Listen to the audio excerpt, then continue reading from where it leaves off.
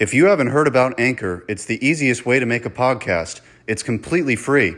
There's creation tools that allow you to record and edit your podcast right from your phone or computer. Anchor will distribute your podcast for you so it can be heard on Spotify, Apple Podcast, and many more. You can make money from your podcast with no minimum listenership. It's everything you need to make a podcast in one place. Download the free Anchor app or go to anchor.fm to get started. All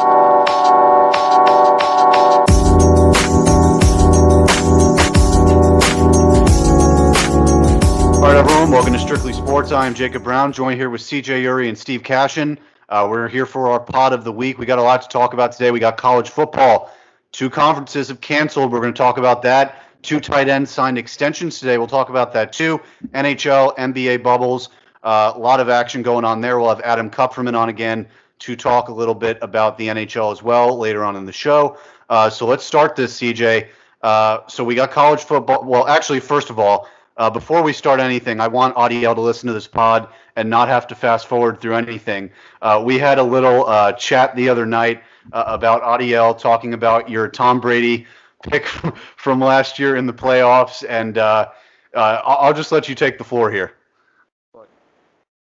I'll never forget, I'm in the FAU Owl radio department. I was still kind of new. I was a shiny, if you will. I was a rookie in there, even though despite probably being the oldest student that was in there. But I meet Audiel for like the second or third time, like actually have a conversation with him.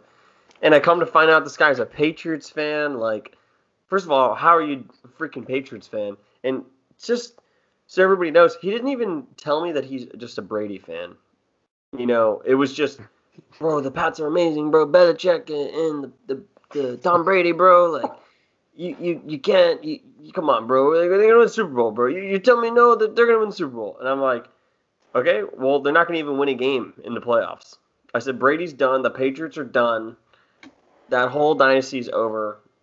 And that's it. So he was like, shake on it, bro. Shake on it right now. I said, okay, fine. Like, I'll shake on it. The Patriots aren't going to win a game. So they ended up losing first round of the Titans. And just now I hear from Audiel, like just now. Okay. He's texting me in freaking August of 2020 in a chat with Jacob. It was not even a gutsy prediction. It was lucky, bro. Like, it wasn't gutsy at all. Like, whatever, all luck. And I'm like, how's that luck, dude? I told you they weren't going to win. Not only did I tell you they weren't going to win the Super Bowl, they weren't going to win a game in the playoffs. Now you're telling me it's not gutsy. And then he goes on to say, my Tampa Bay Bucks. He jumped ship to the Tampa Bay Buccaneers and now is claiming that he's just a Brady fan. Audiel, listen to me right now. You pick a damn team, and when I make a prediction, you better respect it because it's going to be right again. Oh, man. Hey, with Audiel, you got to come on after that. You can't just sit here, listen to this. You're my supervisor now at Owl Radio, okay? You have to come on now. Come on to the show. Fight CJ about this. It would be pure gold, ratings gold, as Audiel likes to say. By the way, for those of you who don't know him, he's awesome. He's the director of student media at FAU. He's always joking around with us, having some great sports debates, and he's been a great mentor for me, and excited to see him again when I get back to FAU. But now we got to talk about some college football because there's some stuff going on. For FAU purposes, as of now, Conference USA still playing. They're reviewing the medical data. They're saying, okay, we can play. I agree with them. They can play. But the Big Ten and the Pac-12, they're saying no bueno. We're not playing this year. We're delaying till spring. First of all, my first point about that is spring ball would be a disaster. You can't play spring ball. The draft is right smack in the middle of that. You're not going to have any big player. You think Justin Fields is going to play spring football when he's got to prep for the combine? No chance. The only way you could do it is, hey, let's start January, which, by the way, if you're trying to avoid the virus, flu season starts in January. It starts in the cold winter weather, January through March. That's prime virus time. That's when it spreads. So you're going to start then to avoid the virus. I don't get it. Maybe they're hoping, hey, maybe there's a vaccine out. Maybe that's a reasonable thing. But regardless, you can't play spring ball. There's no chance you could play spring ball with the draft in the way. And if you actually look at it, listen, the college age groups for these players, 24 and under, they don't really have a high risk of getting highly affected by this. Yes, can the virus spread? Of course it can. You look at the other sports, though. The NFL, they've been practicing, no outbreaks. You look at the NBA, no positive cases. NHL, no positive cases. Baseball, 28 of the 30 teams have been completely fine this entire time. And now college football, this Big Ten, you have the Big Ten conference leader, I forget his name now, 2 weeks ago saying, hey, I'd let my son play football right now. And then they released their Big Ten schedule, and now all of a sudden they're saying, oh, no, we can't play. Pac-12 saying the same thing, we can't play. When you actually look at the issues, and Joel Klatt had a great video about this, he said, listen, the players are at a higher risk from not playing football than they are from playing football from multiple different areas. Number one, now you're letting them go back to campus where they're going to be with the rest of the students on all the facilities. If you had them playing, they would have been isolated in a protected area, being guarded by coaches. They would have been on with education. Now you have the players free reign, not practicing, not playing, doing basically whatever they want. They're at a higher risk not playing football. That was the biggest argument that I heard. There were 4 other points that he made, very good points, and I'll link the article to that from Outkick in the description. But what are you guys thinking here? Because it's like, they can play. Come on. I mean, the virus risk, and here's the thing. If you're a coach and you're high risk, or you're a player and you're high risk, don't play. Don't go. If you're a coach and you're over 40, over 50, sit in the press box. Coach from the press box with a mask, socially distanced. It can be done. Every other sport's doing it. Why do you think college football is kind of backing away from this, at least these 2 conferences? I'll start with CJ. I think it's just really touchy right now. I mean, look, for guys at this age and this athletic ability and the way their body is hardwired and their fitness level is through the roof, I don't really think that if they were to contract COVID-19, if they were to, it would be that big of a deal for them. I'd say above 95% of the cases, they wouldn't really have that bad of a time, maybe a couple nights of sniffles and coughing and whatnot. But, I hear stories about Freddie, like the Freddie Freeman story where he really thought like one night that it was it, like it was over, like when he had 104 fever, 103 fever, like that's scary stuff. That's Freddie Freeman. I mean, he plays baseball at a very high level in the majors. He's an all-star kind of guy. His body's in perfect shape. He's getting COVID-19 and having a really tough time.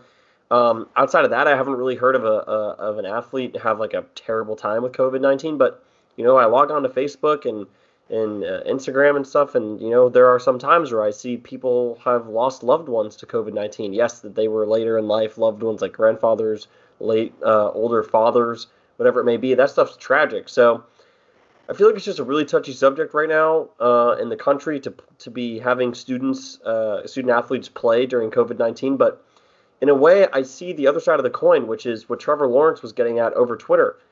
Some of these guys go to football as a safe haven. Some of them don't want to go back home to bad at-home situations or at-home situations where people aren't even taking the mask wearing seriously, or that they are way more susceptible to COVID-19 at home than they are at school at a bubble where they're practicing and playing. And I feel bad for those guys that need to prove themselves this year to get drafted. So it's really touchy subject. I mean, I think that they can play, but the problem is that for all the crap that the MLB got, for all the crap that the NHL and the NBA got for not starting when people wanted them to start and not having enough of a plan, those guys were planning, those leagues were planning for so long to get these guys back out on the field or on the ice. The NCAA is looking like, what the hell? They had like a doomsday timer set, and it just exploded this week. And you're sitting there, and you're just like, where were the plans? You didn't even mock up plans for anything, like even like a plan A, plan B, plan C. It's not like I've seen any of that. It's like basically all the conferences, it's every man for themselves. And it sucks to watch, but I hope that they get to play, but it has to be under the right circumstances, because you never know what's going to happen with COVID. You never know what player's going to go out and see a girlfriend or see one of their friends or whatever, and then bring that into the bubble, and you don't know what's going to happen. And it would really suck if they played and someone got COVID-19 and it was a pretty bad case of COVID. It's scary, scary case. Then you're sitting there and it's like everything's shut down. So I think that they can play under the right circumstances, but the players need to agree. It's not me who's playing, and it isn't me who's coaching. The coaches and the players need to come to an agreement with some sort of a collegiate bubble. And if that's not proper, then don't play, in my opinion. But I think they can do it. The time is of the essence right now. Yeah, and before you go, Steve, I'll add Joel Klatt's points, and this goes to what CJ was saying. He said, listen, the human impact of cancellation. He said people have been dealing with suicide and depression at far greater rates than before COVID. He said, quote, it would be naive to think that we wouldn't see a rise in depression and the overall deterioration of mental health of these college football players, many of whom have been singularly focused on their sport and achievement in their sport their entire life. To take that away from them at this point, I think would be very detrimental to their mental health. And his fifth point was the financial impact. You would lose thousands or tens of thousands of scholarship opportunities across college athletics without football as a financial engine. So this is it's a big fat mess. What are you thinking, Steve? Yeah, I'm just gonna keep it short and sweet. I mean, y'all pretty much touched everything. I mean, it's a mess.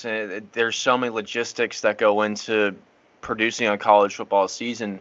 There's so many conferences and teams, and think about the players, and there's so many aspects of college football that it's not like the NFL where you have 30 teams, they're professional athletes getting paid, and it's all, you can sum it up into, and everyone just stays in their own spot. Like CJ said, these players go out, they go see a girlfriend, they go out maybe to a bar or something that the coaches don't know about, they bring it back into the program, then it spreads like wildfire. So let's say someone doesn't know they have it, they spread it, you go and play a game, you go give it to the other team, it can get out of hand really fast. And that's, I think, the issue of some conferences taking a second guess and trying to play. But at the same time, you look at this, it's a two-edged sword. Guys that have worked their ass off their whole life to get to the point where they are now on the cusp of getting drafted. I mean, look at Joe Burrow last year. Was a projected 5th, 6th round pick, goes out and has the season of his life, and he's on top of the world, #1 pick going to Cincinnati. I mean, this season can change a lot of players' lives, and yes, the NCAA did a good job in granting kids that don't play this year another year of eligibility. So not all is lost for these players if they don't play, but it's a huge blow to take a whole year off and try to get it back after taking almost a year and a half, 2 years off of football, let's say. But it's just a giant mess, and I'm surprised, like CJ said, that there's no plan of action. That we saw MLB, like there was multiple, like 5, 6, 7, 8 plans that were getting thrown out there, and the NCAA just said, all right, we're assuming we're all going to play. Now these 2 conferences back out, 2 big Power 5 conferences back out, and now everyone's reeling now, and we have no idea what's going to happen. SEC's trying to recruit teams to come play for their conference. Nebraska's trying to jump ship. It's just a giant mess for a lot of schools, and I don't know. They're just going to have to really figure it out and make a concrete plan because, Jacob, you said it too, is spring football won't work. It's going to be a nightmare. No one's going to want to do that mid-season, worrying about the draft. Trevor Lawrence won't play. I mean, these superstars aren't going to worry about blowing their knees up or something over a makeshift college football season, and they got to figure it out quick or we're not going to have football. That's the thing, you're sitting there and to sum it up, I guess what Steve and I are saying in the best way I can is there's 2 sides of the coin here. It's one, you play the season and you're going to see a bunch of unbelievable stories and guys that are going to get drafted because of the season that they just played. And then 2, these guys can possibly be put in the media for the wrong reason. What if you're that one guy that gets COVID and spreads it to the team, and then you got it right before the game on Saturday, and then you spread it to other guys? You don't know. You could be in the media for the right reasons, and you could be in the media for the wrong reasons. There's a very fine line of win-lose in this season. A loss is literally one team in college football getting it, and then another team somehow getting it from that team. That is it's over. It's done. You guys look like idiots. You guys put students in danger. The university is dumb for having these players play. You get parents upset, donors, the whole nine. And then the other one, which is a very tough outcome to achieve, as we are seeing in the MLB right now. The other one would be no cases.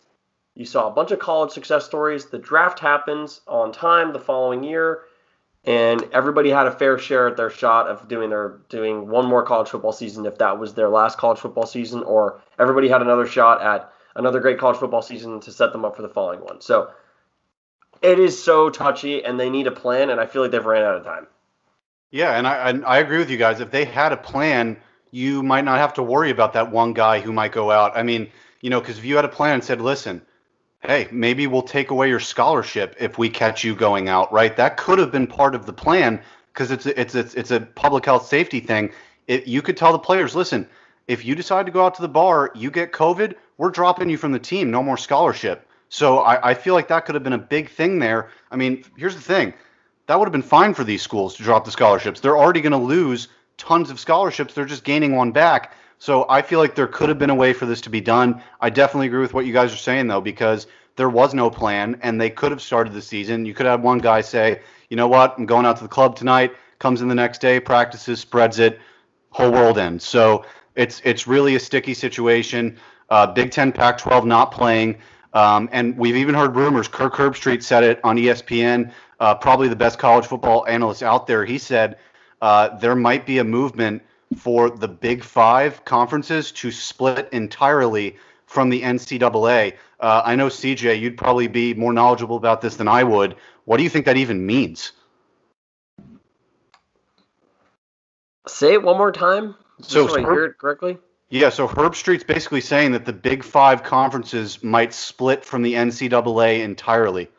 Oh, I saw that. I saw that Power Five was. I saw a couple months ago that the Power Five wanted to potentially just be its own entity, which I don't think would ever happen. I think that is a tactic to put pressure on the NCAA to figure their shit out, because the NCAA is a damn mob and they've got unbelievably awful rules and they botch everything. As you can see, the NCAA had no plan in place, and they basically said, without saying it to the media, all the conferences, you're on your own. You make a plan, because we're not going to do it for you. So honestly, if they want to go leave the NCAA and the Power 5 conferences want to do that, fine by me. Go for it. One last note for college football. If those Power 5 conferences don't play and CUSA plays, do you know the amount of this was a positive, and let's just say that there is no COVID case during college football season, and college football goes unscathed from COVID going forward. But a few Power 5 conferences didn't play. You know the amount of TV press FAU would get? Oh yeah. You know how many people would be watching their games because that's what's on TV? That'd be huge. So, a way, I'm kind of rooting for a couple P5 conferences. Just give me Big Ten, SEC, CUSA, and I can get through this college football season. Don't care. Yeah, I mean, Big Ten probably not, but it's looking right now like Big 12, SEC, and ACC. They kind of did a double take. Once, CUSA was like, yeah, I think we're going to play. The SEC was like, we're going to probably play. And then Big Ten was like, shit.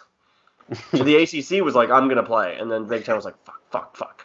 So, who the fuck knows? But all I know is you give me a couple of the conferences and you give me FAU football, I'm totally cool. Because, hey, the FAU will have no choice but to be in the top 25. Oh, yeah. Hey, there you go, right there. So we'll move on to the NFL now. And two big contract extensions for the two best tight ends in the league came today. Travis Kelce over in Kansas City gets a 4-year, $57.5 million extension. And then in San Francisco, George Kittle gets $5 and $75, which is the largest tight end contract ever. The thing is, that's the largest tight end contract ever. But at the same time, he's the most valuable receiver on that team, number one. Number two, receivers get paid a fuck ton more than that. So I'm looking at it and saying San Francisco got a deal here, getting a guy like George Kittle in there for $5 and $75. Okay, yeah, maybe the tight end market's different from wide receiver, but this dude's more valuable than a bunch of wide receivers. Definitely the most valuable guy on San Francisco in terms of receiving talent. So, what do you guys think about these two extensions, Steve? The George Kittle extension, I like it. They got him. I think it's a bargain that they got him for. Obviously the tight end's position's more. It's physical. You're on the end. You're blocking a lot. It's a very hard-nosed position to play. On that position, it's more you're vulnerable to get hurt more times than not than let's say a wide receiver. Let's say you're not getting blown up as much, but definitely, to lock him in for 5 more years for that team, he's a huge asset. Like I said, he clears out the blocks. He's like a wide receiver essentially, but a much bigger build and adds protection. It's a huge weapon for San Francisco to keep having on their team for years to come now. Yeah, CJ, what do you think? Well, real quick, I think I'm only going to touch on the Kittle one. George Kittle signing for the 49ers was a great deal for both parties. You can't let a guy like that walk, and you got to make him happy. I think Warren Sharp, which is one of my favorite football follows on Twitter. If you guys don't follow him, you 100% should. Sharp Analytics. He's awesome. He's got some great witty tweets, and on top of that, he analyzes football in a way that I don't really see any other Twitter accounts do. And for some reason, he always has some great videos.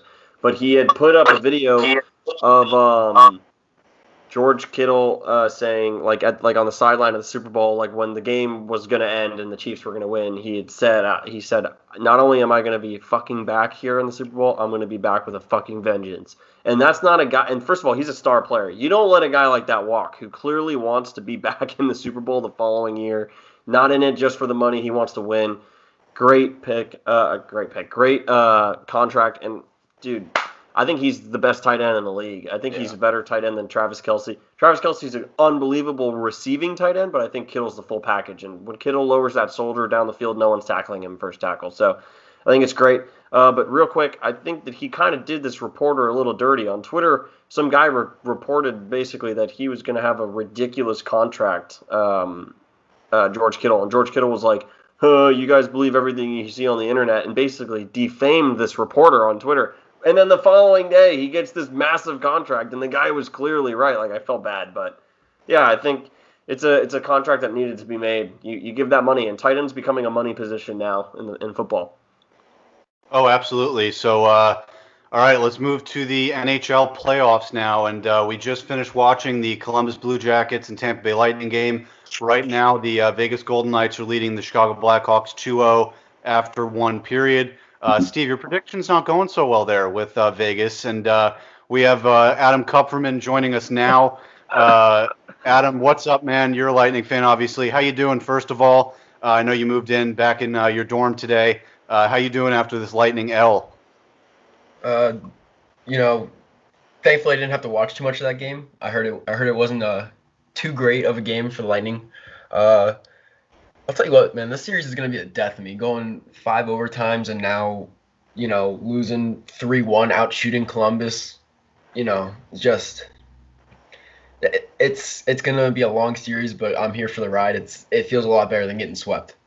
I feel like the Columbus Blue Jackets aren't a team that you can, like, no matter how bad they are technically on paper, it does not matter. Like, that locker room is not losing back-to-back games, like, ever. Yeah, and there's this misconception that Columbus is this bad team every time they get to the playoffs. It's like, oh, your Lightning are going to play Detroit Red Wings now. It's like, no, this team is – they have goaltending. They have great defense. The Lightning might lose – if the Lightning lose the series, they're going to get out-coached. They're going to get outcoached. Same thing as the Islanders, though. They are. They play this. They played that New Jersey style defense that when Jersey won their cup with Brodeur, where it's they lock it down. They don't score many goals, but guess what? When they get ahead by 1 goal, they lock it down. But they can score goals. I mean, you've seen the Blue Jackets. They can perform in a shootout. They can still put up 4 goals on you, 3 goals on you. That's the thing. They're like the Islanders who can score, kind of. So they're a tough hockey team to play against. They get the forecheck going, and the thing is, they go out on the ice. They don't give a fuck. They'll hit you. They pin you on the boards. The coach doesn't care. He's yelling his ass off on the sideline. It's like playing the damn Tasmanian devil. You can't do anything about it.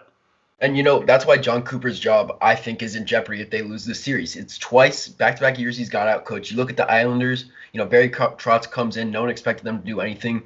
They win a series last year. They're in the playoffs this year again. They're looking good against his former team, Washington. John Cooper's sitting behind the Lightning bench looking casual, not really riling the boys up, and I think that's what's affecting his job security right now. Yeah, and and Steve and I were talking about before the show. I mean, where the fuck is Steven Stamkos? Jesus. I can't. This makes me, between this situation, the John Cooper thing. I'll touch on John Cooper real quick. It's like, they get punched in the mouth, and it's like, okay, it's all right, we're okay. We got a lot of shots, got a lot of chances. No, you know what? Go in your press conference and say, we didn't play well. Let's get our ass in gear and go. And he doesn't do that. That's why people are so frustrated. It's the same thing year after year. And then Stamkos is the same way. Great player regular season. But when the games come to matter, he's non-existent. He's never there, never in the lineup. And it's like he preaches every year, I want to bring a cup to Tampa. Well, you want to bring a cup back, you're never on the ice. Look at Crosby. Look at Ovechkin. I mean, Kane, Taves, all those guys that won cups, they're playing with broken feet, broken hands. Yes, maybe something severely wrong with him, but this guy was practicing before they played the Panthers in their exhibition game, playing in the power play unit, and he's hasn't played. What is he waiting for? The Stanley Cup final to roll around, and then I'll play now. He's waiting for Game 7 of the Eastern Conference Final to show up again. Yeah, it's just frustrating. I mean, it's just the Blue Jackets they have a formula, and they have a formula that is suited perfectly for teams like the Tampa Bay Lightning. That I would not necessarily call the Tampa Bay Lightning a finesse team, but I would say that the Tampa Bay Lightning are a team a roster that's built on fast skating, skill, talent, scoring, and the Blue Jackets are like, you know what, I'm just going to hit you. That's all I'm going to do. I'm going to hit you. I'm going to forecheck it, get the puck deep, pin you to the boards, get you tired, and hopefully get a garbage goal or, get our grinder out there. That's just how they win against teams like the Tampa Bay Lightning are clearly a top 5 roster in the NHL, if not top 3.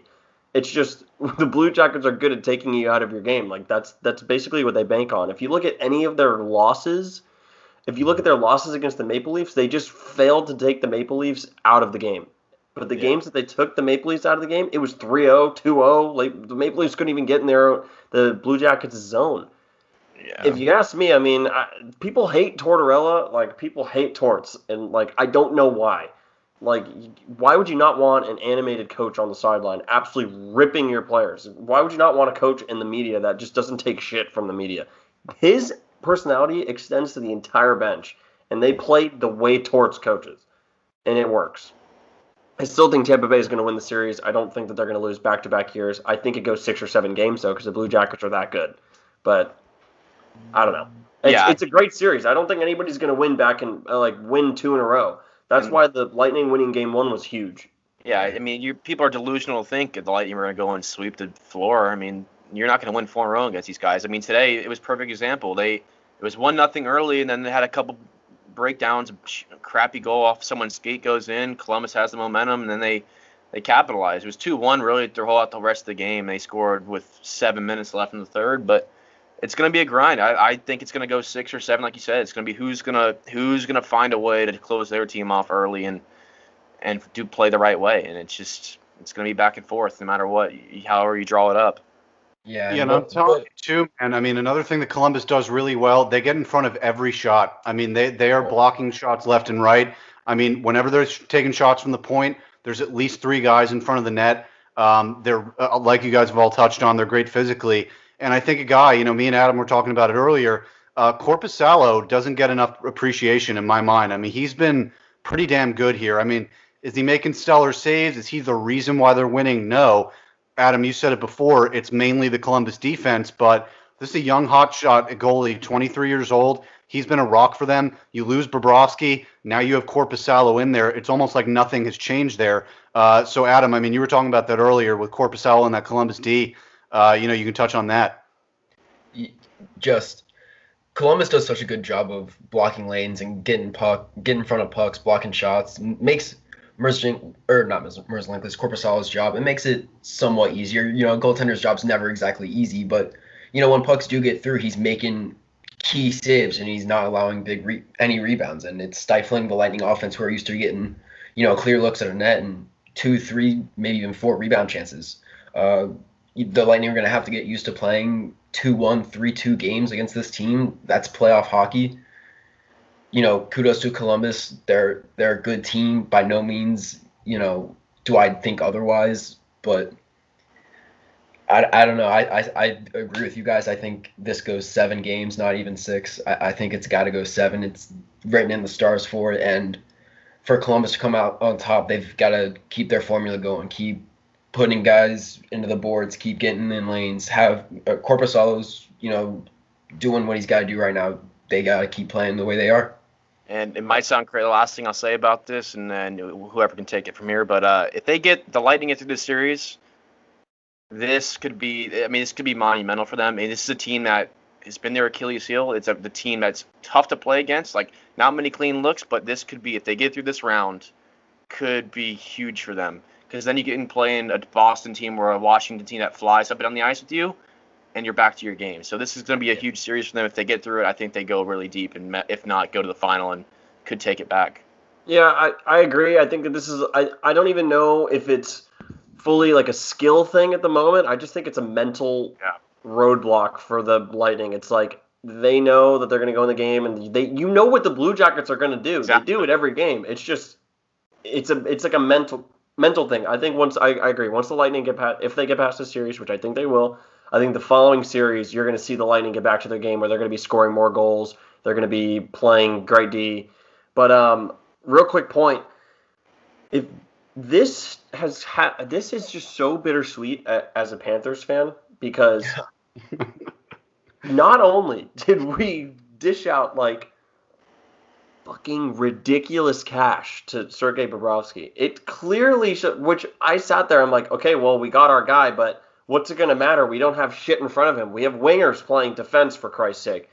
This just shows you, don't throw money at a goalie. If you don't have defense in front of him, it doesn't matter. It does not matter. You could be Patrick Waugh, but if you play in front of Keith Yandel and Mike Matheson, who Coach Q actually paired, I just want everybody to know, Coach Q paired both of them together, which is 2 top 10 worst defensemen in the league in terms of turning over the puck and plus-minus rating. He paired both of them, okay?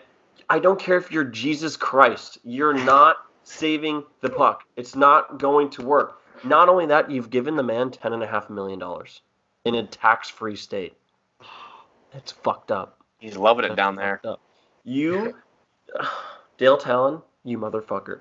Goodbye. He's gone. He's gone, right? Yeah. I just don't get it, bro. Like, you see, the Islanders, Robin Lehner left. Have they skipped a beat in net? Nope. Has Bobrovsky leaves fucking Columbus, and who do they have? Elvis Merzlikins and something Korpisalo. Who in the world are those people before this season? They look like freaking Vezina Trophy contenders for the following upcoming years. It's defense. Yeah. Columbus is, like I said, blocking every shot. There's no clean looks. That's the most frustrating thing about that Columbus team, is you don't get looks. Everything's getting blocked. I don't know. If I hear more thing about Seth Jones, on net, I throw my computer out the TV, out through the fucking wall, outside. Even if the puck is on net, the Blue Jackets have cleared the crease, and it's a clean save. Yeah. Any NHL goalies at that level are going to make a save when they see the puck from 20 feet away. So simple. It's just so simple. But I think we should talk about the West real quick.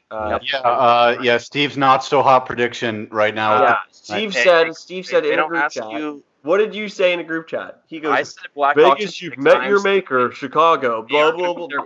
It's all right. It's called King Capper. It's not a 5-game series. It's 2-1.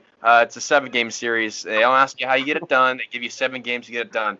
Patrick Kane, Jonathan Taves, bounce back. Kane's going to take over the series. I believe it in 6. If not 6, it's going to be 7. Vegas, I hate that team more than Boston Bruins. Actually, yeah, I do.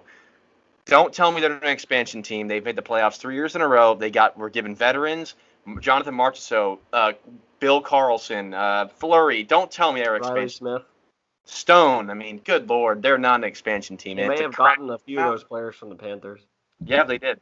But we had to protect Alex Petrovic, who I don't even know if he's in the league anymore. But I don't think Chicago wins the series, Steve. I hate to tell you. I mean, Vegas is just the deeper team. I mean, maybe it was a little delusional on my part to say that, but I mean, I think they locked down Draisaitl, McDavid, but I mean, Vegas they can roll 2 or 3 lines out, and they're pretty deep, and if they get good goaltending play behind already 2, 3, 4 lines, they roll out there. I mean, I don't see them losing first round, but who knows? If Chicago gets hot again, they find some secondary scoring besides their first line. Crawford gets a little hot, and we'll see. But maybe it goes 6 games. Maybe it goes 6 games, they lose in 6. But no, I think a series that I want to watch. All right, 2 things: a series that I'm going to keep a really close eye on for the first round of the Western Conference playoffs, and then a series that I really want to see. But I actually don't know the brackets, so I don't know if the series would even happen. I would love to see the Flames versus the Avs. I think that'd be a freaking awesome series because the Avs are a high-flying team that also hit pretty well, and the Flames are just the biggest dickheads. I mean, Tkachuk, what is it, Matthew Tkachuk? Yeah, Matthew Tkachuk is just such an asshole, but I would love to see McKinnon get into it in the game, and you know, like that would be a heavily contested series. I think that'd be a great series. And the series that I'm watching that I think can go 7 games, and not only that, I think we might see an upset is the Canucks Blues. I think that series is going to be a very, very good series to the end. And you saw it yesterday. I mean, the Canucks beat the Blues 5-2. I mean, Bennington did not look good. A good Blues defense. So I don't know. What are your guys' thoughts on the West? Yeah, Adam, what do you think? Bennington, I didn't think looked good last night. I think the Blues are still trying to find their rhythm. I think it's slowly coming back. You know, you could see moments of it, but Jesus Christ, can they hold a third period lead? I mean, is it all 4 games they've been tied or leading in the third and then they fucking blew it? It's unreal. You know, just whatever's in their heads or in their way right now, they got to figure it out quick because, you know, it's not a 5-game series, it's a 7-game series, but, you know, you go down 2-0, you know, it's still a hole. It's a big hole. And they got to figure it out quick. Yeah, and this Vancouver team last night, I mean, they can score. I mean, Elias Patterson, I mean, JT Miller having a great year. Brock Besser, look behind them. I mean, Tyler Myers on that Canucks team. Guys are contributing all over the place, and they're getting some good goaltending play from Markstrom behind, you know, in between the pipes. And St. Louis doesn't bear down here. And there was a stretch, like you said, last night where they looked like they were getting back to their, you know, Stanley Cup run form from last year, and then it broke down. Binnington gave up a couple softies, and then Vancouver took over. But that series to me is probably the most interesting out of the West for me, just because I really want to see how St. Louis responds, and if Vancouver can keep putting their foot on the gas and, you know, maybe surprise everyone, and they can make a run themselves. Yeah, and listen, dude, I mean, the Blues were the number 1 seed, yeah, but they were 42-29-10. That's 10 OT losses. So if you're one of those people that, like me, that kind of looks at OT losses as actual losses, that's 42-39. You know, they were not the dominant team that they were at the end of last season going into the playoffs. I get it. They didn't have Tarasenko the whole year. But they're not the team that they were last year. I've called the Canucks. I mean, maybe it's not accurate anymore because the Rangers lost. I called them Rangers West. They have a lot of young players. They're already skilled. But I got to throw it in there real quick. The New York Rangers got the number 1 pick, and I'm very excited. I know CJ wanted that pick, and we stole it right out of the Panthers' hands. But, yeah, the Rangers are going to draft Alexis Lafreniere, and he's going to play, I think, second-line center. He had 77 assists. I think they should transition him to center. He's 6'1". Hey, you got Panarin, Zibanejad, Lafreniere, Kakko, Trouba, Fox, Keandre Miller, Igor Shesterkin, all under 25 years old. Watch out, people in the NHL. This is going to be a fun time. So the Rangers' lotto ball was heavier than the rest of them. Oh, shut up. Shut the fuck up. That's not true. You see the Maple Leafs ball go up to the top. Oh, my God. It's right up there. Yeah, I would. Dude, at the beginning, the Panthers' ball was hanging out in that spot. but then, like Bettman was like, "Yo, he cannot go to Florida. Like, he needs more publicity than that. That would suck." And then the ball went to the bottom for the last 30 seconds. By the way, that's a Maple Leafs. That is a Maple Leafs draft pick. If that guy isn't talking, and he kept talking, like it just waited and waited. That was the Maple Leafs draft pick. You got really lucky, like really lucky that ceremony and the thing just kept going and going. Hey, but you're right though. I mean, the Rangers are going to be a damn good team. But what matters the most? Solid defense. Hey, well, I think we have that, man. I mean, I think we got, Trouba, Fox, and if they keep D'Angelo, it's a great right side D. And you have Keandre Miller, the prospect, 6'5", 220, coming out of college. Absolute stud. He's going to be the number 1 pair, I think, eventually. You're still going to have Mark Stahl next year, who's actually still playing really good defense. And then the rumor is Rangers have another D prospect, Nils Lundqvist. He not spelled like Henrik Lundqvist, it's with a K, but he might play right side. Tony D might move over to the left. That's a damn good defense to me. I have no problems with that. So, but I wanted to talk to you guys about one last series here. Caps Islanders. This is a lot like Blue Jackets Lightning that we were talking about. Isles won game 1 4-2. Barry Trotz, great coaching. They play as a team. They're physical. They get that 1 goal in there. They outscore the team. They hit harder. They forecheck. Do you actually think the Islanders have a legit chance? And I know, Adam, you picked the Islanders in this series. Are you still sticking with that? Absolutely. I mean, they're resilient. Down 2-0, working their way back, a 4-2 win. That's got to feel good. Barry Trotz is, as good a coach as he is, he's got to have a fire under him for the way things ended in Washington. Now going against his former team, his guys. He's a player's coach. His guys are going to be rallying for him. They know the history. They know, his history with the Capitals. I still think Washington wins 2. I think this goes 6, but I can't see the Islanders with the defensive style they play. That already hurts Washington, who I think is more of an offensive team. When defensive, even John Carlson, a defenseman, had what? How many points do you have? Yeah, he led their team in scoring. He had more points than Ovechkin. Exactly. So I think the Islanders' defense is going to wear him down. I don't think they're going to let this slip away just because of how much they respect Barry Trotz. I think the Islanders have been a really interesting spot. If you watched that game yesterday, the 2 goals that Washington scored was in the power play. That they really weren't good on 5-on-5 play, and the Islanders really came back and punched him in the mouth. 4 straight goals. Holtby looked really he looked shaky. There was one goal where I think it was the first or second goal. It was coming right towards him. He tries to go glove it and literally whiffs on it, and it goes in. Talk about a back in a playoff game. You can't give up those kind of goals, and he gave up 2 really bad goals. He dished one to the front of the net, doesn't see his defender going around him, gives it up in front. He's out of position, goes in the net. 2 really bad goals. Islanders, credit to them, they just kept pressing, and they just wear you down until the point where you just can't keep up with them on 5, and then opening, and then they capitalize. So I think the series goes 6. Washington's not going to go out without a fight, but I think the Islanders can. I think they got the edge in the goaltending department and defensively too. How does if the Islanders win this series, how does this shake up things in Washington? They've reached the second round once. They won the cup that year, obviously. But, going up against their former coach, they can't beat him. I think if they lose, there's a big shakeup coming in Washington. I think, a few years ago, they were shopping Ovechkin. Don't be surprised if those rumors start coming back up. They have Shesterkin in. They're not going to waste his prime years on an aging team. I think they could, if they don't make a run this year, there could be major shakeups in Washington. I don't know. They've been kind of spoiled with the playoff runs, but I get what you're saying. I think 2 first-round exits back-to-back like that, not being able to capitalize. There could be you could see some movement with some players, but I don't know. We'll see. There's still a long way to go, but there's definitely be some questions after this series if things don't go their way.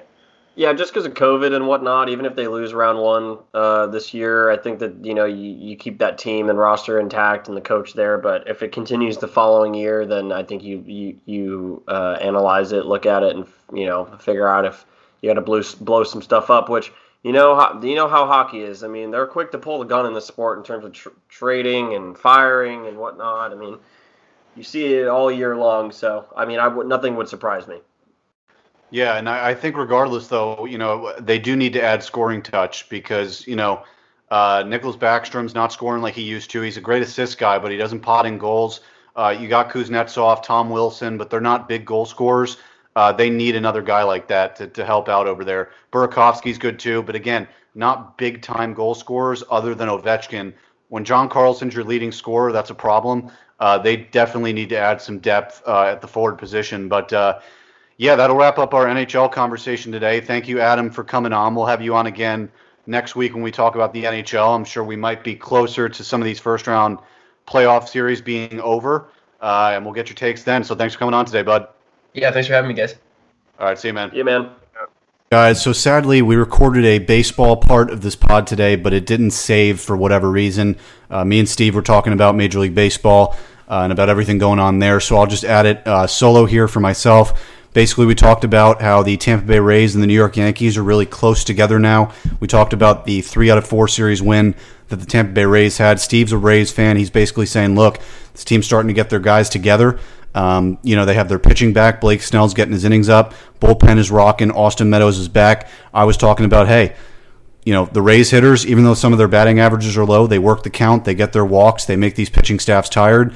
Makes it look pretty messy for the Yankees, because their starting pitching is a little rough. The Rays kind of exposed that, made the Yankees lose the pen. I think that's why they lose that series. We talked about the NL West with the Colorado Rockies. They've been mashing. Charlie Blackmon hitting .472, still leading the division over there in the NL West. You have that pitching staff. That's what we're shocked about. In our baseball previews, we talked about it. This Rocky staff, we thought it was terrible because they all had bad 2019s, bad 2018s. But when you look at 2020 stats, Kyle Freeland, Antonio Sensatella, John Gray, these guys are rocking right now in Colorado. You still have Nolan Arenado, Trevor Story, David Dahl, a bunch of other guys on Colorado that can rake. And they really have a legitimate shot to make the postseason here. And if they can hit, you just get that pitching staff up there 5 innings, maybe add a pen guy at the trade deadline. This Rockies team could really shock some people out there. We talked about Fernando Tatis, absolutely unbelievable start to the year, has 9 homers, tied with Aaron Judge for the most. This dude is an absolute superstar. I think he can be the best shortstop in baseball. Steve was talking about it. He said, listen, this guy, he hits a double in the gap. He's not thinking 2, he's going 3. His defense has been outstanding. You leave a pitch hanging, he's hitting it out of the ballpark.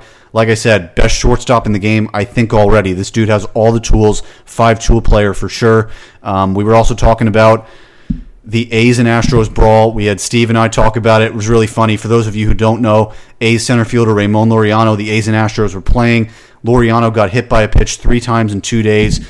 Wasn't too pissed about it the first 2 times. Third time, he was like, hey. He held up his fingers making a snap sign like, hey, if you snap that ball a little tighter, you wouldn't be hitting me. Astros bench coach, for lack of a better word, he was a little bit of a wuss. He starts yelling at Laureano. He says, hey, he yells a slur at Laureano about his mother. And then he says, hey, you want to fight? And in the biggest wuss move ever, Cintrone, the hitting coach, hides behind his Astros player. They form a wall as Laureano says, hey, I'll fight you. He goes, charges them. If you haven't seen the John Boy media breakdown about this brawl, go watch it. It's incredible. And the A's and Astros was an unbelievable brawl. Alex Cintrone suspended 20 games. Laureano out 5. And then Joe Kelly, suspension reduced 8 games from 5 from that Dodgers-Astros brawl a few weeks ago. But other than that, not much happening in Major League Baseball. Kind of just going throughout the days. Playoffs are coming up. Trade deadline closer than people think, August 31st. So we'll pay attention to that. And, that's what it was for Major League Baseball. We kind of just went over the basics this week. It's a shame that part was cut out. We had some great lines. CJ was saying, hey, any hate that the Astros get, we'll take it. I read off the batting average stats for Springer and Altuve, both hitting under 200. Altuve's chase rate for off-speed pitches outside the strike zone is way up. It's not even close. So you're starting to see these Astros hitters get a little exposed, just saying, and it is great to see. And we also talked about how terrible the Red Sox rotation is, one of the worst bottom 5 run differential in the league right now. Not good to see. But that's Major League Baseball. That's our rundown for this week. And now you can listen to the rest of the pod. Here we go. All right, boys. So we're going to move on to the NBA here. We don't have much information. We do have the Eastern Conference Playoff Series set. I tweeted it out. I said yawn. I can determine the winners of these playoff series in the NBA like right now. It's going to be Bucks, Raptors, Heat, and Celtics. It's going to be easy. I might not even watch some of those first-round games, to be honest with you. I mean, it's going to be easy. I think the West, though, will be a lot more interesting. Portland's going to get that 8 seed. And I was watching a segment from Colin Cowherd the other day. He actually said Portland has a legitimate chance to win this first-round series. When you really look at it, and I forget some of the stats he was pointing out, but I believe the Lakers are dead last in a lot of offensive statistics right now. Think about it. They don't have any shooters. Me and CJ, we've been saying this for weeks. Listen, LeBron's not necessarily a shooter. Anthony Davis is not necessarily a shooter. You look at the rest of the roster. Bradley's gone. Rondo's gone. J.R. Smith and Waiters haven't played in a year and a half. Kuzma's been good, but he doesn't start. Caldwell Pope, can you really rely on him? They're really not that great of a team. It'd be more of a hot take to say that they're going to go to the Western Conference Finals right now, in my opinion, than it would be to say that Dame is going to win this series. I mean, you have Dame and CJ going up against LeBron and AD with no shooters to match on the Lakers side. I could totally see LeBron losing this first-round series. Do you think that's a wild take, CJ? I mean, Cowherd's saying it on FS1. I think it's a wild take. I think the Lakers are going to have a tough time getting to the Western Conference Finals. I don't think it's just going to be 4-1, 4-2 Western Conference Finals. No, I think it's going to be, you're going to see back-to-back 6-game series at the very least. And, I don't know. I mean, who are they playing again in round one? Who is it again? Portland. Portland, yeah. I think that's a 4-2 series. I think Dame's playing such good basketball that he's good enough for 2 wins. I think it's a 4-2 series. It depends on who they run into in the next round. Could they possibly run into the Mavs?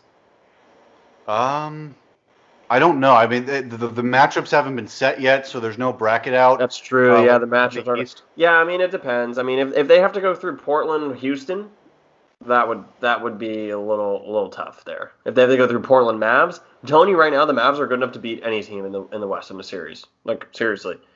But anyway, I don't think they lose round one. I guess for me, like, what I've been focusing on the most right now is the Phoenix Suns going 8-0 and possibly somehow not making the playoffs. Yeah, dude. I mean, that's brutal. And Memphis with like the biggest choke job of all time, going 1-7, 0-8 in this bubble. I mean, they had the spot. Ridiculous. Yeah, and now they're just gone. And want to get your take on the Giannis headbutt too. I love seeing that the other day. Oh, I mean, it shows he's got way more fire to him than. I mean, I've always thought he shows a decent amount of emotion, but that was like a whole nother side of him. So good for him. It's good for the Bucks fans. Good for the Bucks roster. It just shows that your man does not fuck around out there. Yeah, I mean, he's running right through the East. I don't think there's really any question about it. I don't think he's going to be running through the East. I think it's going to be tough, but I have him going to the finals. I think round 2, round 3 is going to be tough for him. Yeah, I mean, if he has to play Boston and Miami, those are long series. I mean, he's not going to go 4-0 in those series. That's when I'll be interested in the NBA playoffs. First round, though, it's like these are yawn fests. I mean, I'm not even going to watch.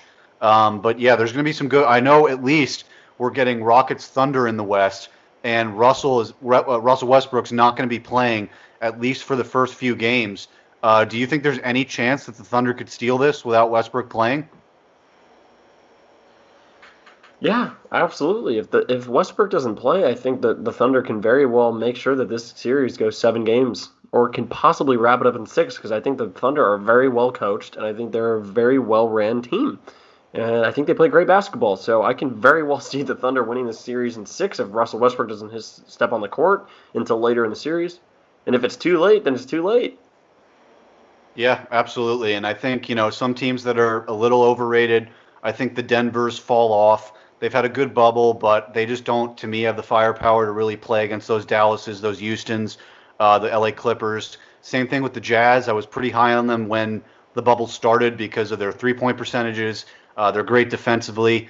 They haven't played too great. I mean, they've been racking up wins, but they've been playing some close games. So I don't really see the Jazz making it as far as I thought. So really in the West, I'm with you, CJ. It's Clippers, Rockets, Mavericks, and maybe Lakers as those top 4. I think everyone else kind of fledges out. But I really do think there's a possibility Portland gets there. I don't know if you saw this at all, and I talked with Audiel about this too, but Dame Lillard and Skip Bayless have been getting into beef lately about Dame being not clutch. And Skip went on a whole 8-minute rant the other day. He said he called Dame on the phone. They had an hour-long argument on the phone about how Dame's not clutch. Skip actually had some great points. I mean, fourth quarter, Dame's stats just are not good. He has really horrible plus-minus stats in fourth quarters. He pointed out the Golden State series last year where they were up after 3 quarters, or tied with Golden State after 3 quarters with no Kevin Durant. And they had a great team last year. Portland was a 4 seed, and then in some of these bubble games even this year, he missed 2 free throws against the Clippers, could have gotten a dub there. All the credit in the world to Dame, but I feel like calling yourself one of the most clutch players in the game, then you do a deep dive on the stats, not so much. I think Skip Bayless is a little bit of a point there, but at the same time, it's like it's Dame and CJ and kind of a bunch of complimentary players, good players, but complimentary. So I feel like if you got Dame a really legit star, you wouldn't be pointing to those stats like that. What's your take on this whole Skip and Dame beef, CJ? I think Skip Bayless is an idiot. I think he makes a fool of himself online. I think he makes himself an enemy to the players, which I don't know why in the world you'd want to do that. It's like somebody gets good at basketball and he has to just start hating them, unless they're on his team. Yeah. His team was the Spurs, now it's the Clippers. It's just like he dogged on Kawhi for wanting to get out of San Antonio. Kawhi goes to the Raptors. He hates on Kawhi. Kawhi wins the finals. Hates on Kawhi. Kawhi goes to the Clippers. And since Kawhi's on the Clippers and LeBron's on the Lakers, I have to hate LeBron, and now I love Kawhi and the Clippers. Skip Bayless is a dick, okay? and not only that, he just makes an absolute fool out of himself. And I don't know how in the world that on Fox Sports, I mean, it's great clickbait stuff. Like, don't get me wrong, it makes people watch the show. Like, I guess that's what you want, but outside of that, he says some of the dumbest shit on Twitter. It's like, what is with LeBron's gray beard? Next on just shut up, dude. Shut up. And the thing is that's all that show has come to. It's LeBron, Tom Brady, a little bit of Aaron Rodgers, back to LeBron, and then James Harden. Like, it's so ridiculous. It's not a sports show anymore. And I've lost a lot of respect for Skip Bayless. And I'm so happy that Dame literally told him shut up or whatever the hell he said online. I think Dame is 100% in the right here. Because one of these players needed to step up in the media and say, Skip, dude, shut up. Just leave us alone. You have no clue what you're talking about. So go, Dame. Screw you, Skip. Yeah, and that point about Undisputed, it's the same thing with First Take right now. Like, these debate shows are just so clickbait. Like, they're getting to the point. Same debate every freaking day. Hey, every single day. It's just getting so tired. New content. Watch. Cover the damn NHL. That too, dude. That in baseball, the ESPN and Fox Sports, these mainstream shows, Terrible. Football, basketball, every fucking day. It's so infuriating. Honestly, it's disrespectful. Yeah, I watched ESPN this morning. If they were to debate, like, Connor McDavid's start of his career, Sidney Crosby's start of his career debate. That's a great freaking debate. Put it in the damn media. None of them have any idea what they're talking about. I watched ESPN this morning. They were going on the top plays. They had a play last night from the Vancouver game. No, Colorado. They're like, over to Rantanen. They don't know how to pronounce Rantanen. He shoots it over and puts the puck in the goal. I'm like, oh my god, these people are so retarded, he man. He skates and then shoots and it's in. They go, the Avalanche win 3-0. I'm like, this is not soccer. Don't disrespect. I'm like, I literally almost just turned the TV off. I'm like, this is brutal, man. I don't know. Just need to integrate more hockey and just different things into Fox. And it's all football and basketball. I get it. It's two most popular sports out there. Makes a lot of money, but damn. NHL's going on. MLB's right in its stride. So I know it's frustrating to watch, but yeah. No, it's the media bias is ridiculous, and the statements that are made by Skip, the statements that are made by, I kind of like Shannon Sharp, but some of the shit he says, I'm just like, dude, what the fuck? I'll just be on my phone and I look up, I'm like, what the fuck? What? Like, You're just sitting there, but it's for that moment. It's for, I got you to look. Now all eyes are on Fox Sports. I don't know. Screw it, bro. Damian Lillard, I applaud, and I fully applaud LeBron James for never once engaging in any conversation with Skip. I love it. And here's the last thing I'll say about this. Skip Bayless, who covered the Bulls and Michael Jordan for a good 10 years, I think. I don't even, double-digit years. I think a telling thing was the fact that MJ did not invite Skip Bayless, who's unfortunately a sports network icon, did not invite Skip Bayless to come and speak about The Last Dance. There was a shitload of people on The Last Dance. Some people I've never even heard of and won't care about going forward. Skip Bayless, not invited. Yeah, man. I mean, I feel like if you're a national broadcaster right now, in sports media, it's like you have a responsibility to know every sport. It's just like you can't, look at us. I mean, we're talking about everything here. We cover every sport because we like every sport and we know people like every sport. We even talk about soccer too sometimes. And CJ, you might want to touch on that a little bit. Champions League has gotten underway. What's going on there?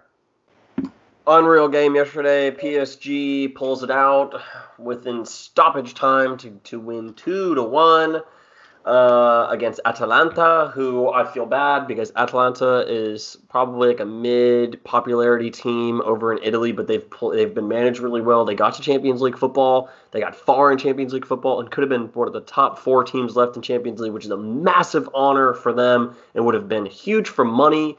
And they could have really started a dynasty going over there. And they've got a great roster. It would have been nice to see them get past PSG. They were 1-0 up in the 88th minute. They were a couple minutes away from going home to Italy in the semifinals of Champions League football, playing against a Barcelona, a Bayern Munich, a Manchester City. That would have been huge for that club. It's a smaller club in terms of the grand scale of things, and they bottled it. PSG won in the 93rd minute. That is brutal. But PSG, it's been a long time coming. Last time out in Champions League football, PSG lost to Manchester United. They went into the game up 2-0 on aggregate and away goals, and somehow God. United clawed back in Paris and beat PSG on a penalty in the final minute of the game. And United walked out of Paris going to the next round. And they played Barcelona, got smacked. Whatever, we won't talk about that. Anyway, going forward, you guys should watch next week. Huge game, Barcelona versus Bayern Munich. That is a massive game, and it does not matter if you're a soccer fan or not. It's going to be a high-flying, physical game. Stars on, like every position is going to have a star at it, a huge name. It's going to be a great, great game. Barcelona, Bayern Munich games over the past half-decade have been absolute classics. Have to watch it. And then I still think Manchester City will win Champions League. So, and then Europa League, United plays Sevilla this week. Europa League is like the one tier below Champions League. It's like the I guess it's the little brother. Whoever wins Europa League gets an immediate qualification to Champions League the following year if you have not already achieved that. But towards the end of Europa League, you see some really good matchups, and United plays the third place team in Spain. So that'll be good. Yeah, I mean, we'll definitely be tuning into those games. And last topic I want to touch on, the PGA Tour has been pretty cool to watch. Oh, yeah. I forget, I'm blanking on the name, but Colin Morikawa? Yeah, dude, he had some sick unreal. shots. Holy shit. He's unreal. Very, very great comeback. Great shot on 16 there. One thing I'll say about that is everyone thinks he's going to be Tiger Woods now. Golf Channel needs to ease it back a little bit. Great win. Amazing player. But everyone's going like 19 majors. I'm like, all right, let's relax here. But no, I agree. You can't just start saying he's going to be the next Tiger. But you got to say, he went to a playoff against Justin Thomas. Yeah, he was down 3 shots back at Muirfield like 4 weeks ago, and literally beat JT in a playoff. He came back, tied him, made the putt to tie, and then went to the playoff and made the putt to win. That is guts as a kid that just graduated college. And JT was the FedEx leader at the time. The guy's a freak. And he's never not made the cut since joining the PGA. Yeah. Like, the guy's nuts. And it was gutsy, too. Like, I mean, he was walking up on 16 there, and he could have easily not laid up, but he went for the green. They took the driver out, cuts the corner, and he rolls that, and the ball rolls up within, I think, 4 or 5 feet, makes the eagle putt. That put the nail in the coffin of that tournament. And Paul Casey's like 38 years old. He's on the other hole. He was the guy who was second place. Yeah. They were tied. Paul Casey's on the other hole. He saw it, and he told the guy, the lady in the interview afterward, he was like, "Yeah, I'm done." He knew it was over right there. He just Colin Morikawa, 23, fucking Eagles, 16 in the U.S. Open or whatever the hell it's called, PGA Championship. Why is U.S. Open? PGA Championship. Insane. I watched every shot Sunday, and it was unreal. PGA's been great, though, Jacob. You have a great point. There's some great personalities and great guys to follow. Yeah, and it's been pretty shocking. I think their ratings are higher than a lot of sports right. I think they're the highest rated sport coming back, which is really shocking.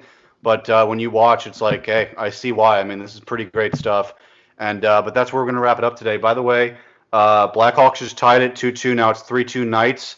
Oh, God, you're kidding me right now. 3-2 Knights, 2:40 left in the second period. This game will be over. Airs tomorrow. One quick little thing real quick. Michael Shapiro, you are a pigeon. The Red Sox are getting their ass handed to you right now. It's 16-5, top of the 7th. Bring the brooms out, and the kids are still not eating free here in Boston, folks.